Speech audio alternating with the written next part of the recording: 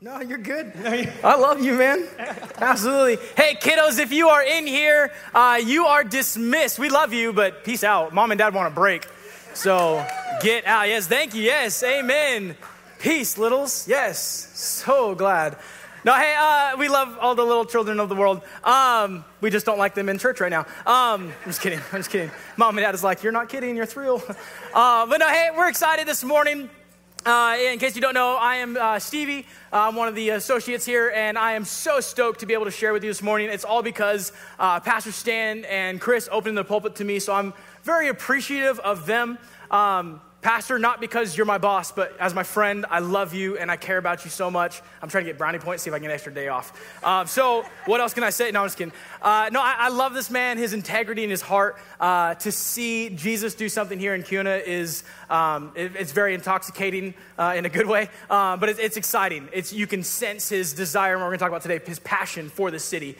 And so I'm excited to be able to share with you today along those same lines, along what God has called us to in this world. So we're going to dive into it here. We're going to have some fun. But just on behalf of, from me, Pastor, I love and appreciate you. Thank you so much for the opportunity this morning. I was also laughing back here because we called audibles and people came forward without a microphone. In our new building, thank God, you're going to need a microphone. It's just, like, we can hear you in here, but over there, no, it ain't going to happen. So I'm excited for the future. God's doing some amazing and great things. And we're just along for the ride. So we're going to hang out. My iPad just shut off. There it goes. Okay.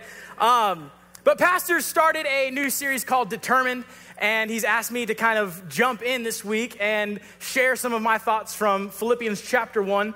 So he did verses 1 through 11. I'm going to take 12 through the end of the chapter. So as long as you are good with not going to lunch today, we'll be here all day. I'm just kidding, right?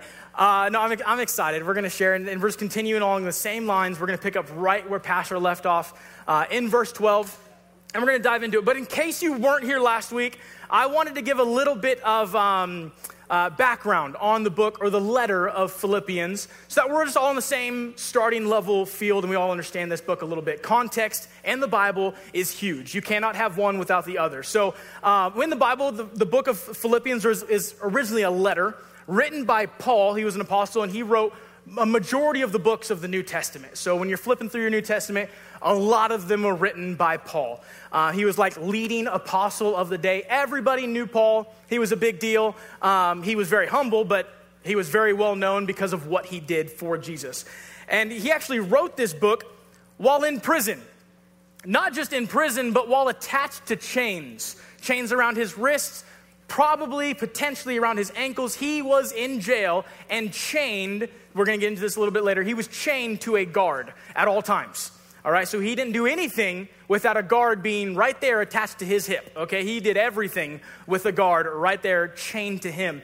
He also wrote this letter, this book, the same time that he wrote the book of Ephesians and Colossians. Those are right there next to Philippians on either side of it. And also the book of Philemon, which is a really like one chapter book right before Revelation and like Doomsday. Philemon's right there, right? And so Paul wrote those books, and all three of those books deal with something different than this book does. All three of those books, Ephesians, Colossians, and Philemon, are giving teaching or instruction to someone because they're potentially doing the wrong thing, or they're about to be instructed on how to handle a situation that is coming their way.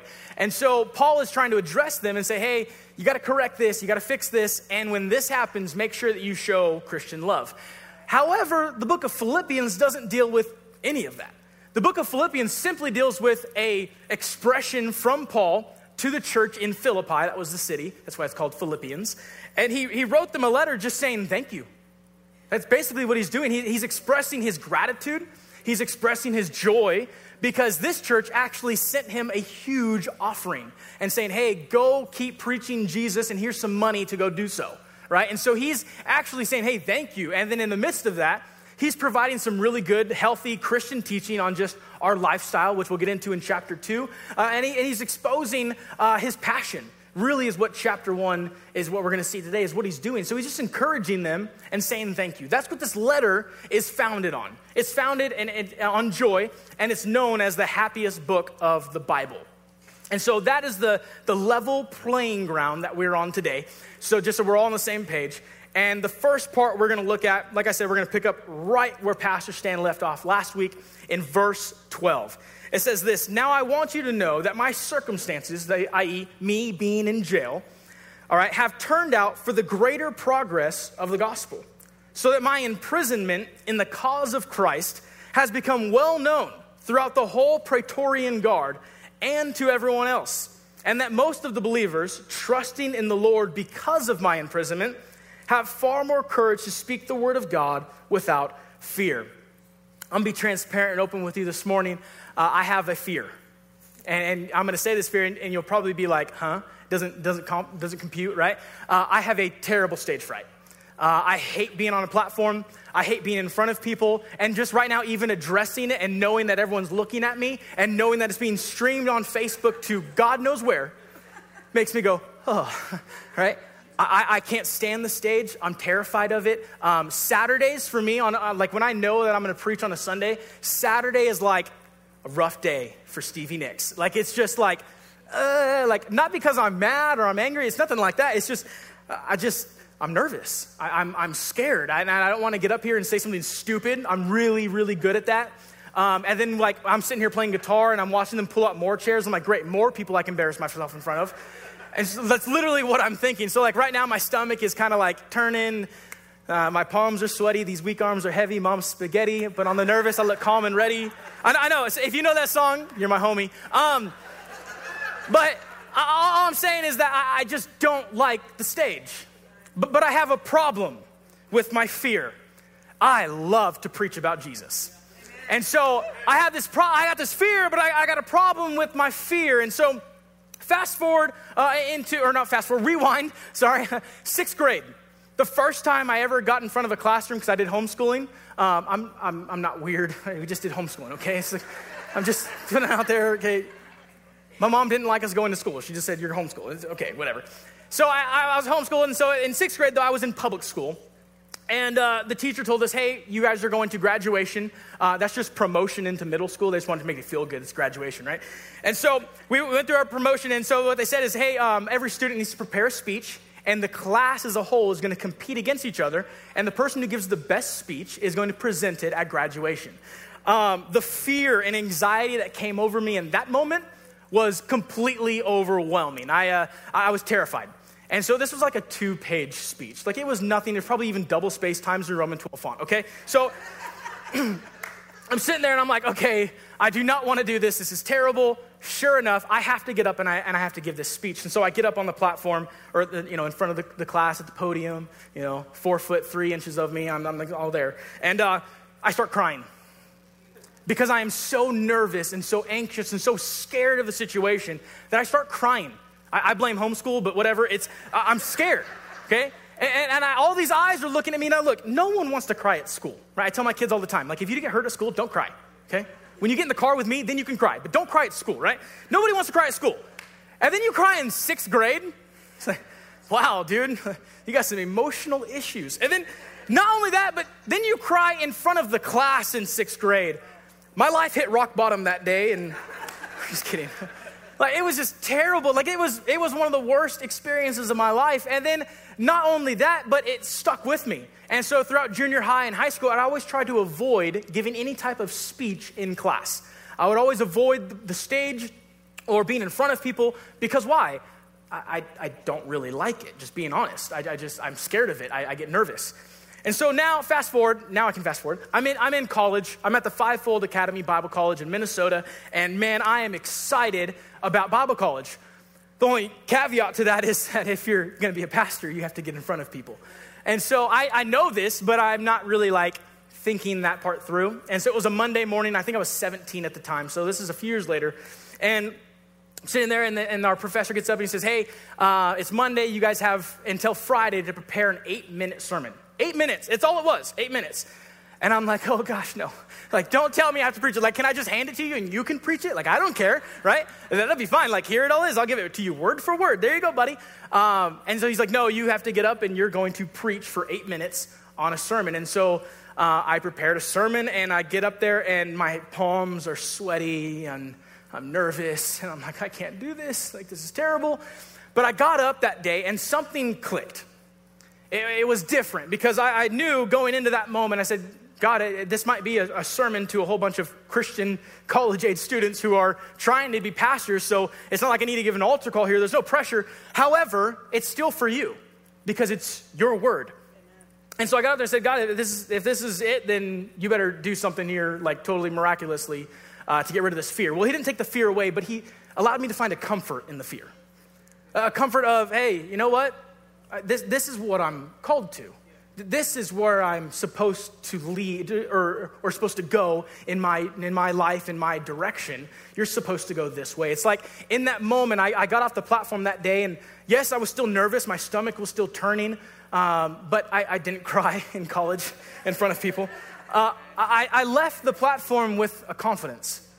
I'm still scared. I'm still nervous, but yeah, I feel good about that because it wasn't about me. It wasn't about my ability. It was about Jesus. And in that moment, I remember I sat back down in my chair and I was waiting for the teacher to be like, blasphemy, right? I was waiting for it. Didn't happen, thank God. But in that moment, I felt like God was just like, I've called you to what you fear. And what I've learned is that when God calls you to something or he inspires you to something, the enemy's response is going to be fear. So you've experienced fear. You've experienced that anxiety that I'm talking about, maybe not with the speech, but maybe with something else, and you're nervous about stepping forward. God has called you to step forward. And the enemy's response to get you to stop is fear, right? That's what he's trying to do, is get you to stop. Look at COVID and look at the fear that has come on people. Now, regardless of your situation and what you say about COVID, it is real, okay? That's the fact. It is a reality, okay? Now, I don't care about your personal opinions on this, but I saw fear lock down the world. And you did too. You saw what happened when a little bit of fear thrown in, potentially exaggerated, potentially not. Like I said, it's not about personal opinion on this. What the reality is fear stopped everything. And so I've seen that happen globally. We've seen this happen now. And that's what God is saying, is that fear should not stop you because I've called you to that which you fear. I've called you to solve the problem. You fear that? I'm calling you to it. You're scared of it? You have anxiety about it? You're insecure about it? Well, I've called you to it. That's basically what God is saying to us. He's called us to what we fear. He called us to solve the issue of what we fight and what we're afraid of, right? I got to fast forward in my notes because I'm getting ahead of myself. But what I've seen this is that we cannot allow our fear or our problem to do this. It cannot dictate our passion. It cannot dictate our passion anymore. Because the moment we allow fear or an insecurity to dictate what I'm passionate about, I no longer have passion. I am now just a schlump walking. And I have no unction in life. I have no commission in life. I have no direction in life. Passion is what gives us all of that. Passion is what urges us to move forward. And Paul, as we see here, he's in prison. But not just is he in prison, he writes the happiest book of the Bible in prison. He's excited to be in prison. Why? He had a new opportunity. People that he never got to preach to, he gets to preach to now, right? He's sitting there in prison. He's excited about it. He says this, he says, everything that has happened to me has helped the gospel to go forward. He's excited about being in prison. I don't know if you've ever been to prison before. I don't think there's anything too exciting about it. I've done a couple services in like juvenile halls to go meet with students and preach in there. It was totally awesome, but I wouldn't want to live in there. It was definitely like, I'm going to visit. I do not want to stay. Paul was like, no, dude, give me a sleeping bag. I'm going in. Like, he was excited about it. He had an opportunity ahead of him. You see, what I've learned is this, is that everyone wants a miracle, but nobody wants the circumstance that requires one, right? Everyone's like, oh man, I really want God to move and I really want God to do something, but I'm just going to sit right here. And I'm going to wait for God to do something cool. No, that's not the Christian life. That's not what God has called you and I to. He's called us to the prison. He's called us to the highways and the byways. He's called us to those crazy places that you might be afraid of. But we're called there. We're called to it. And passion should be the thing in our hearts that is pushing us forward. So Paul's in prison for preaching. So what does he do when he gets in prison? He preaches. All right? They did prison a little differently back then. All right? He was with the Praetorian Guard, as Philippians tells us. The Praetorian Guard, they were kind of like the Roman CIA. They were like the elite FBI, all right, those super cool dudes. They probably had like a pin that like had a sword in it. I don't know, okay? Cool stuff, man, cool stuff, right? They had all the high-tech gear. They were like the palace guards. They were big deal when it came to the guards, okay? And so Paul is with them, and they did prison, like I said, differently. You see, at 6 hours at a time, he would be chained to another guard. He hip and hip. Everywhere he went, a guard went. Everywhere a guard went, he went. Like, he had no choice. And so Paul, who is passionate about preaching Jesus, what do you think Paul did for those 6 hours? He preached. Man, oh my gosh, if I was one of those guards, I'd be like, please, officer, don't ever put me on guard duty with Paul again. All he did was talk about Jesus. That's all he did. Constantly. Can you imagine being locked up to the leading apostle of the time, right? That'd be amazing, right? No, you're like, no, that sounds terrible. It kind of does. There's just times I just want to go to Burger King by myself, right? So, but we're sitting here and Paul's chained up. He has nowhere to go. And so what does he do? He does what he's passionate about. He does what he's called to.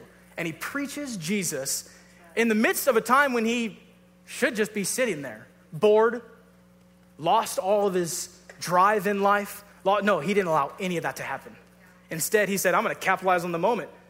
See, what he said is that my situation doesn't change my calling. My calling actually invades my situation. No matter what my situation is, I'm going to follow the call that God has put on my life. And I don't care if I'm in prison. I don't care if I'm in the Hilton. I'm going to preach Jesus. They didn't have a Hilton back then, but it's not an argument for another time, okay? He wanted to preach Jesus. It says that all of the guards knew he was in jail because of Jesus. Not some of the guards knew. No, every single guard had to go through the torture of 6 hours with Paul, right? It was probably a thing like a tally mark. How many times have you been with Paul, right? They probably had bets going, I don't know, but Paul preached Jesus in prison. That tells me that right there, that passion is not contained. You can't put passion in chains. You can't put passion in prison. It's not tangible. It's not something you can capture and release when you want. Passion is like a momentum of your heart. Passion doesn't come from substance. It comes from an inward substance. It comes from the Spirit. It comes from God inside of us. You see, passion is determined by the heart. I understand this right here, that I can be a loud person, right? I know that, thank you, exactly, right? I know I have a bigger personality than some people, but big personality doesn't mean passion. Personality has nothing to do with passion, and passion has nothing to do with personality. You see, I've met people who are quiet, who have so much passion. I don't know if she's here right now, but I saw her this morning, Grace.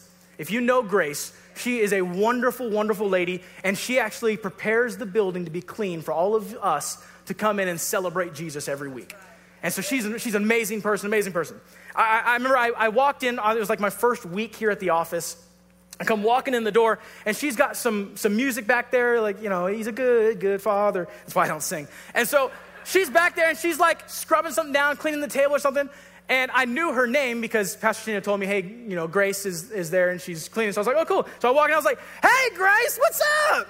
And she's like, oh, hi. And I was like, whoa, okay, I got to tone it down, like quite a few notches here. Like, okay, wow, my bad. I was like, hi, Grace, how are you doing today? Like, I had to really tone it down because I'm loud, I'm obnoxious. Ask my wife. And so she says, preach, wow. Well, God bless you guys. Have a great day. So I'm sitting there and I scream and I yell. I'm like, Grace, how's it going? And so I toned it down a little bit and I went up and I shook her hand, COVID. And so I was like, hey, Grace, it's nice to meet you. I'm Stevie. And just had a small, tiny conversation. But I walked away and I was like, wow, like she's silent, but she's deadly. Like she has a passion in her. And I knew that before I knew what I'm about to tell you, but I was like, she loves Jesus. Like, I can just tell by being in proximity with her, she loves Jesus.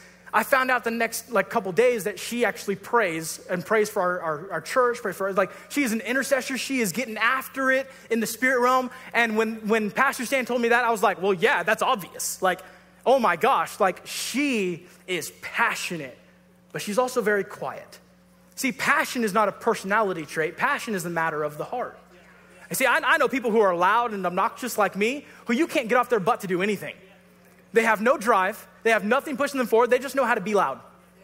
right? That's all they know how to do. And if you're like that, kick yourself in the butt and let's go. Let's move forward, okay? All right, but don't feel bad about it. Let's just go. Let's do this thing, right? But passion is going to be moved forward because passion is not contained. I don't care if you're a loud person or if you're a quiet person. It's not a personality trait. It's a heart issue. Do I have passion inside of me? Let me explain it to you this way. I have a couple passions, okay? I'm gonna just totally wrap myself out here. Your boy, I love tacos. Like, thank you. Yes, oh my gosh, it's 1993. Okay, so I love tacos, but you know what else I love? I love fried chicken. You give me fried chicken on the worst day, it has become the best day of my life. Like, I love fried chicken. Now, look, up here, I know that we're all somewhat familiar. If you haven't been here yet, you do got to go, okay? Chick-fil-A, okay? I know it's good, right? I know it's like, oh, wow, Chick-fil-A is really good. The Chick-fil-A sauce, it's terrible, but people like it. I don't know. But Chick-fil-A is good. But I'm going to tell you something right now. It is not Raising Cane's, all right? Raising Cane's will be served at the marriage supper of the Lamb in heaven, okay? They got this dipping sauce. Oh my, it's not dipping sauce, it's dipping sauce, okay? It is so good. It is absolutely amazing. You're like, if you eat this sauce, you will slap your wife and be like, why have you not been making this? I'm just kidding. Don't slap your wife. That is bad Christian teaching. But they have this sauce there, and I learned about this place because we lived in LA. And while we were in LA, a little thing called quarantine happened. And we were in LA for 8 months in quarantine, okay? Or 7 months, whatever it was. A terrible, terrible experience. But we're in quarantine, and anybody have an iPhone? Anybody have an iPhone? Awesome. Just make sure it's silented right now. I'm just kidding. Right. But my iPhone, it remembers where I go. It's tracking me. Uncle Sam, you guys all know this, right? So I get in my car one day during quarantine, and my phone picked up on a habit. My phone picked up on a direction that I go often, Raising Cane's. I get in my car, and I get a notification on my phone. I put it up on the little holder, right? Because texting and driving is illegal. And so I put it up on the little holder, and I turn my car on, and it goes, ding! It says, Raising Cane's, 5 minutes away. And I was like, okay, obviously I have an issue that at 5:30 on any given night, my phone thinks you're going to Raising Cane's. You see, what happened is my phone is giving me your intended direction. You say, oh, this is where you intend to go. It's your habit at 5 o'clock on a Monday. You are going to Raising Cane's. It does the same when I get in the car just from my house, which is like 1/8 of a mile away. And it says, Change Life Church is 1 minute away, right? Like, not because I need directions here. My phone picks up on my habit of I show up to the office around 8:30, 8:45 in the morning, whatever time it is, when I get the kids dropped off and I head here. My phone just tells me, you're this far away from where you're trying to go. It picks up on it. I think we have intended directions in our life, and our passion should be giving us intended direction. It should be telling us, hey, this is who you are. This is your habit. Here's the direction you want to go then. That's passion. That's what passion does to us. It comes up from our heart and says, you're going this way. This is where you want to go right now. This is where you intend to go, right? You are in the car. You're ready to move. You're going this way, right? Passion should be that for us. Paul has passion. Paul is here. He's in prison, and he's going to preach Jesus, and prison is not going to stop him. He's not going to hold back. He's not going to relent. He's not going to do anything other than pursue his passion. He knew he had a calling on his life.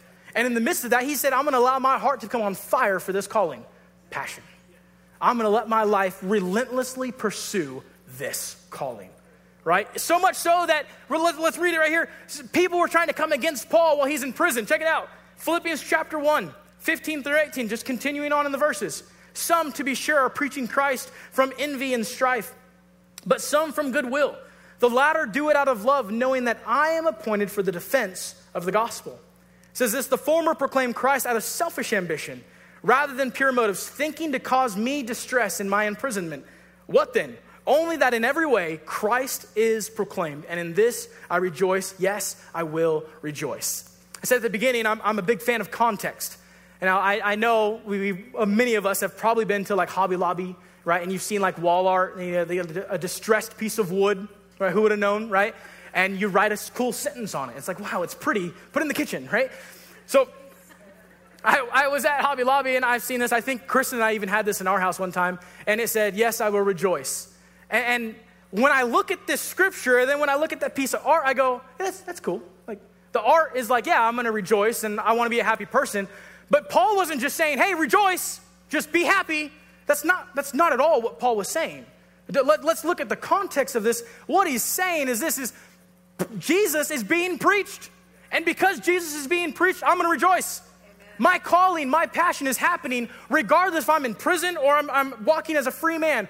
Jesus is being preached. That's all that matters to me. And so he's excited. And people are trying to steal his leading role as Mr. Apostle. People wanted the attention for themselves. And they're saying, hey, if Paul's in there, you guys can come follow me. And actually, Paul addresses this whole issue in 1 Corinthians, I believe it's chapter 1. And people are saying, hey, I'm of Apollos, I'm of Paul, I'm of this guy. No, but Paul is no, we're all just disciples of Jesus. We're all just following him. It doesn't matter who got you saved. It doesn't matter who's teaching you. What matters is, are you following Jesus or not? And that's what Paul is even noting here in Philippians. He's saying, hey, look, some of them are trying to take my attention. He goes, I'm not in this for attention. If pleasing people were my goal, I would not be a follower of Jesus, is what he actually says in another scripture. He goes, if I wanted to please people, I'd be a comedian. I don't want to do that. I want to preach Jesus. I don't care for people's approval. And so while people are trying to steal his role as Mr. Apostle, maybe they were trying to get some books in the New Testament too, I don't know, right? But they're trying to steal it from him, and he's I don't care. Are they preaching Jesus? Works for me. Have fun, man. I'm going to go over here with the people who do like me, and I'm just going to continue with them. But, man, do your thing. Go preach Jesus. He was excited about it. So he's encountered this problem, and people are trying to steal his fame, but his response is one of humility, and it's one of just passion. I don't care. Jesus is preached, so I will rejoice. Yes, I say it again, I will rejoice. I don't care for a title. I don't care for attention. I want to preach Jesus. That's all he cares about. That's it. He says, I don't care about my location. I don't care about my situation. I don't care about the problem. I'm going to preach Jesus regardless. The great news that I have for all of us today is that you and I, all of us, have a calling. We're all called to something. And I'm going to shoot it to you straight this morning. I get really sick and tired when people are oh, you need to figure out what you're called to. It drives me crazy. As a youth pastor, it drove me crazy because the students would come to me and say, I just don't know what I'm supposed to do with my life. And I love basics. Elementary school is awesome because you learn the basics, right? If you never learn the basics of 2 + 2 is 14, then you'll never know, right? I'm just kidding. Then you'll never be able to do algebra, right? You have to learn the basics to do what you have to do later. And so I want to show you, I don't need to be a prophet to tell you what you're called to. I can tell you right now what every single one of us are called to. We're called to preach Jesus. There's nothing else. We get really sidetracked and figuring things out. But if we would be faithful in the little that God has given us, he's going to give us much to be faithful with later. We need to preach Jesus. There's no other thing. When Jesus was on the earth and he was about to go into heaven and say, hey, in the way that you see him leave, he's coming back. That whole situation right there in Matthew 24, that whole situation right there. Jesus says, go make disciples of the nations. Go into the highways and the byways and preach the gospel.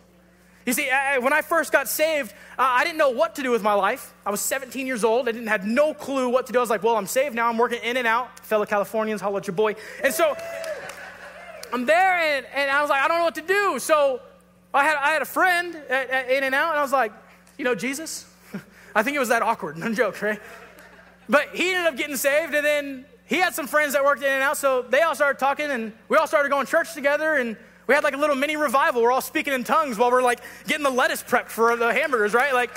It was awesome. It was amazing, right? But it wasn't because of me. It was just, Jesus? That's where I'm supposed to start. That's block number 1. Do you know Jesus? Right there. Okay, let's do this thing. Here we go. I didn't know what was next. I had no idea that I'd moved to Minnesota and I'd live there for 3 years and go through Bible college and get to tour and get to see some really cool things across America. I had no idea that one day I'd be able to preach the gospel in Africa. I had no idea that in 2019 I'd be able to go to Athens and work with the refugees coming out of Syria. I had no clue of any of that. In that moment, I was 17 working In and Out. Preach Jesus. Okay, I can do that. I can be a light. Why not? How do I do that? I just live my life like what I believe. Okay, sounds good. And that's what I did. I just started at block number 1. And so some of us right now, maybe you're a high schooler or whatever it may be, start at block number 1. You're in college, start at block number 1. You're 65 years old, start at block number 1. You'll never outgrow block number 1. Jesus said, here's what I need from you, the Great Commission. Go preach the gospel.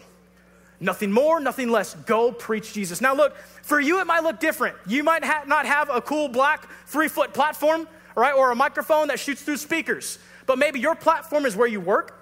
Maybe it's the Albertsons that you shop at. Maybe it's the neighborhood that you live in. And maybe your microphone is the relationships that you have with the people around you. So it might look different, but it's the same goal. Preach Jesus. It's about him. It's his message. It's his word. Since when did the gospel ever become about me? It never was about me. It's always about how good he is and how much he loves us. That is the gospel in a nutshell. And here's what God needs from you and I. He needs our work ethic and he needs our passion. He says, I need you to work hard and I need you to love tirelessly. I need you to have a passion in your heart to just go preach the gospel. You and I are called to preach the same sermon. See, as a pastor, I said this first service, as a pastor, it's nerve-wracking to come up with a sermon when you get stuck in this rut thinking I need to impress the people. It's very easy. Trust me, it is very easy to think of a sermon and go, wow, I wonder if they've ever heard that before. It's very easy. No, I will never outgrow my need for block number 1. Stay on Jesus. They don't need a 12-step program. They need Jesus. And that's where we should build our lives. Block number 1, start there and give it all of my work ethic and give it all of my heart full of passion. That is what we're all called to. Your sermon is no different than mine. You might have a story, a different background than me, and that's part of your story. That's part of how you're to share it. But we're all called to preach the same gospel, that he loves us, he died for us, that he rose for us, and there is an empty tomb where the God of the universe once laid. And that is the message that you and I are to share.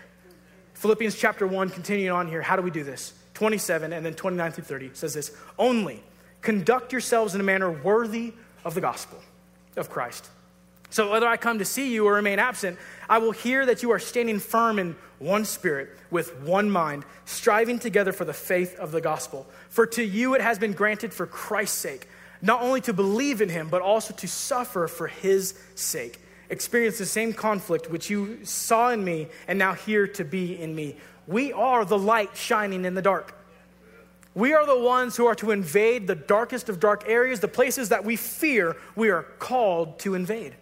We're called to those places, and we're to bring the light of Jesus to any darkness around us. Not to be rude, but to live our lives like we say we believe. To say, I believe the gospel, and my life will show that I believe the gospel. Actually, the Latin word for belief is broken up in 2 parts, be and leave. And it basically just means this. What you say you believe is what you're actually doing, right? Like right now, if I said, hey, if in 10 seconds the roof is going to collapse, if you really believe me, you would not be sitting down. Why are you guys sitting down? Like, I'm just kidding. Like, if you really believed it, you would get out.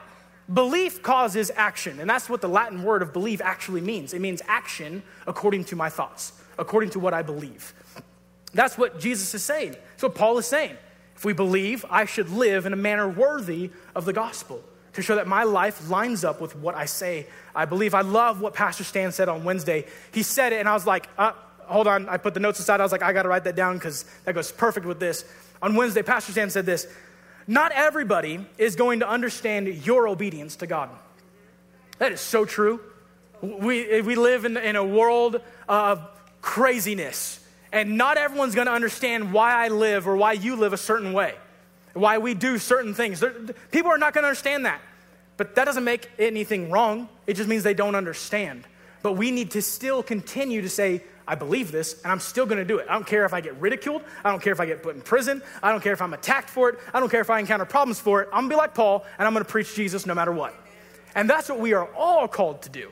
Preach Jesus. The Bible even says, be ready in season and out of season. Be ready at all times. Make a defense for the gospel. Be there, right? Not perfection, but a progression in this, right? Living in a manner worthy of the call, saying, hey, you know what? I'm not perfect, but thank God that he is. And I'm going to live my life in progression of this, saying I'm going to do my best every single day with the power of the Holy Spirit to live in a way that pleases God and that lines up with what I say I believe. The only problem is that when we have a passion, when we have a calling on our lives, we encounter problems. The problem is the problem, right? We encounter various things. But look, until you're in prison like Paul, preach Jesus. And then when you're in prison for preaching Jesus, take a lesson from Paul and continue to preach Jesus? You see, I love that because his circumstances doesn't change anything. I don't care where I'm at.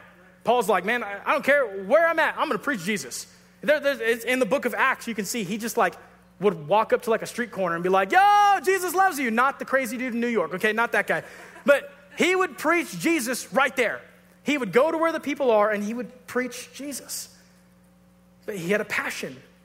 So my question for all of us today is where and what is your passion? Where is it? What is it on? All we need to do is awaken the passion inside of us to fulfill what God has called you and I individually to. Where do I start? Block number 1, just preach Jesus. Wherever you are. And then the door's going to open and you won't even realize it's a door because you're just living your life trying to fulfill block number 1. And you're going to step into a new realm and a new area and a new territory and a new thing. And you're like, whoa, how'd I get here? Oh, well, block number 1.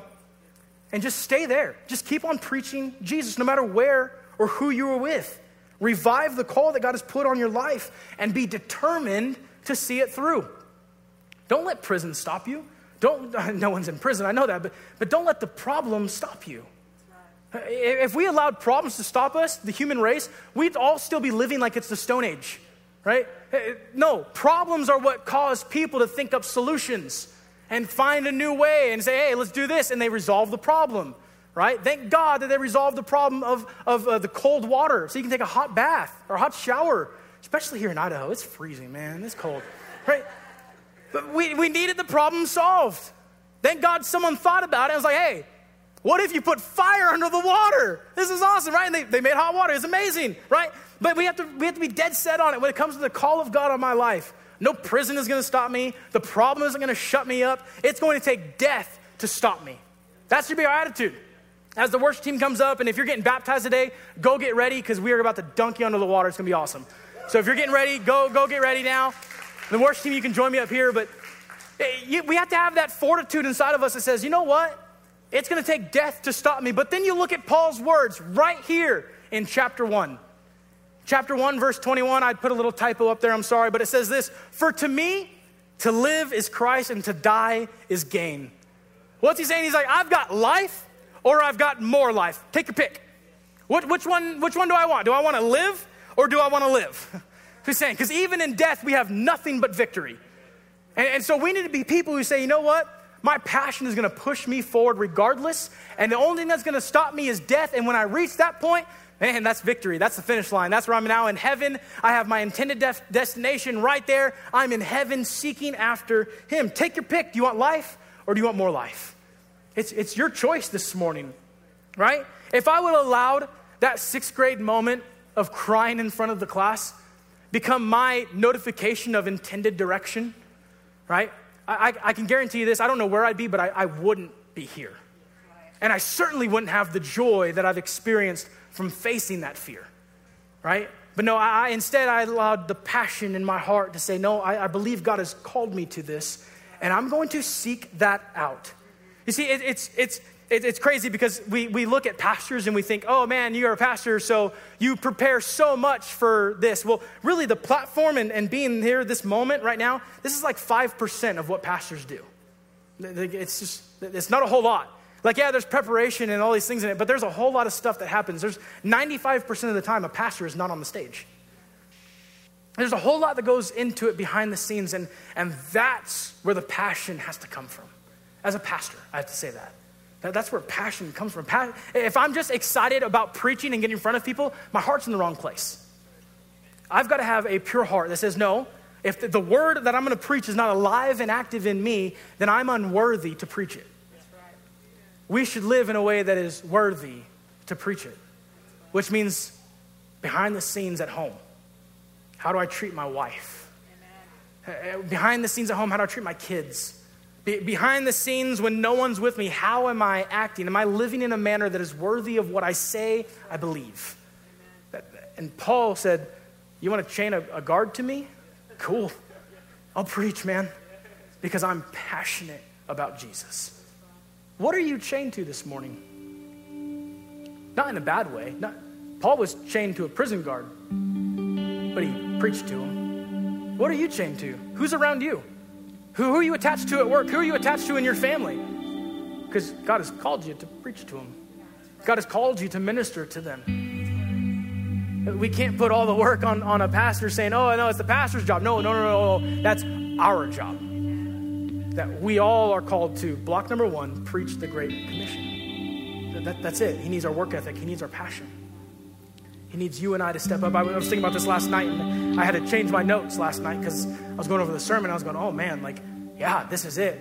The Bible refers to us basically as like soldiers. I'm a soldier in the Lord's army this way, right? The Bible refers to us as that. And he refers to us as foreigners in the land. We're here just temporary. We're here for a moment. And I was thinking about a soldier. And I was thinking about what it would be like to be a soldier. I think of I love World War II. I love stories, and I love the history and the greatness that came from, the people of that time. Not just Americans, but people, heroes. I love World War II. And I think of Normandy. I think of those guys who stormed the beach. I think of something like that. They fought with passion, not because they wanted to kill. They fought with passion because they had a direction they wanted to go. It was home. And they knew, to get home, I've got to defeat this. What's in front of you that you need to defeat for your intended direction? What is your heart bubbling up and saying, hey, this is your habit. I know what this is. Here's your intended direction this way. This is where you need to go. It's right here. See, 6th grade, that fear could have attached itself to me, and I would not be doing this today.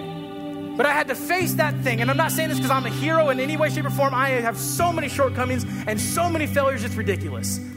But I did face that fear. That's one thing that I did face. And it has led me to this moment now. I'm 32 years old, and I'm saying, God, I want to see what you can do through me. Not for my attention, not for what I can get out of it. I want to see Jesus preached in Kuna. That's what I want to see. So God, any way that you have use of me in that arena, let's rock. Let's go. But if I would allow the fear to give me my intended direction, I'd never be here. But I allowed the passion in my heart to be my intended direction. To pop the notification and say, okay, it's Thursday, here's your plan. Okay, it's Sunday morning, here's what's happening. This is where you want to go. Remember the goal, remember the plan. Go this way. So us in this room, I know I'm going a little late and I apologize. Us in this room, what's your heart this morning? What's your passion? Who are you chained to? Who are you around? Preach the gospel to them. Get on fire for that step. You say, but I don't know what's going to happen. It's okay. It doesn't matter what happens next. Your goal, your call is to preach Jesus, to be a light shining in the dark. And we need to do that with all of our work ethic, all of our heart, all of our passion. Jesus even says, love the Lord your God with all your heart, your mind, your soul, and your strength. Give it everything. So awaken the passion inside of you. Awaken the dream that you once had that you let go. I'll use this analogy as I wrap up. I was 17 years old, April 1st, 2005. And for years I had run from God. In my teenage years, I tried to be as wild and rebellious as I possibly could. That was my goal, to upset my parents because they were believers. That's really, just being honest, that's what I wanted to do. I wanted my mom to go, how in the world did my son get to that place? That place? That was my goal. And I was 17 years old and I was running from God. It's like I grew up in church and I'm like, yeah, I'm over here. I love Jesus, right? I hit 12 years old. I think it was that moment in 6th grade really is honestly when I got put back in public school and I just said, wow, there's a whole lot out here. And I just ran from God for years. And I just ran as far away as I could from where I was. I said, no, I'm getting away. I want this. And in that moment, on April 1st, 2005, I'll never forget this moment. I turned because I felt an unction. It was an Arco Arena in Sacramento, California. And I'm sitting there and I'm at this church service. My mom made me go. And I'm like, I don't want to go to this. This is stupid. So I tried to get a whole bunch of girls' phone numbers at the event. It was terrible. But in a moment, this guy, Joel Johnson, was preaching, and he just said, man, you need to get your life right with Jesus. And he was along those lines. I don't remember. I just remember in my heart, I just turned to God. And I didn't have to run all the way back to where I was as 6th grade innocent Stevie to get back on right standing with God. All I had to do was just turn around, and he met me right there in my sin. He met me right there in my mistake. He met me right there in my hurt, in my pain. He met me right there with all of his passion. And so if you're struggling saying, well, how do I get passionate about this? The book of Hebrews tells us, remind yourself of what he did for you, and it will shoot adrenaline through your veins. So if you're struggling with a passion for Jesus, and block number 1, to preach Jesus, if you're struggling that, just think of his passion for you. That there is an empty tomb where the God of the universe once laid. And it's empty because of you. Because he loves you so much that he actually died for you. That will get you excited about the gospel and get you excited about telling someone else about the gospel. If I could, real quick, every head bowed, every eye closed. We're going to celebrate here in just a moment. But before we do, I just want to pray with you guys today. If there's anybody in this room or you're watching online and you have yet to give your heart to Jesus, you have yet to say, I'm answering the call of the gospel to give my heart and my life to him. You're in this room today. Maybe you've been running from him like I did. And he's just asking you just to turn around and give him a shot. Give him a chance. Let his passion overwhelm you this morning. You're in this room, you've never made that commitment. Or you want to recommit and you've been walking away.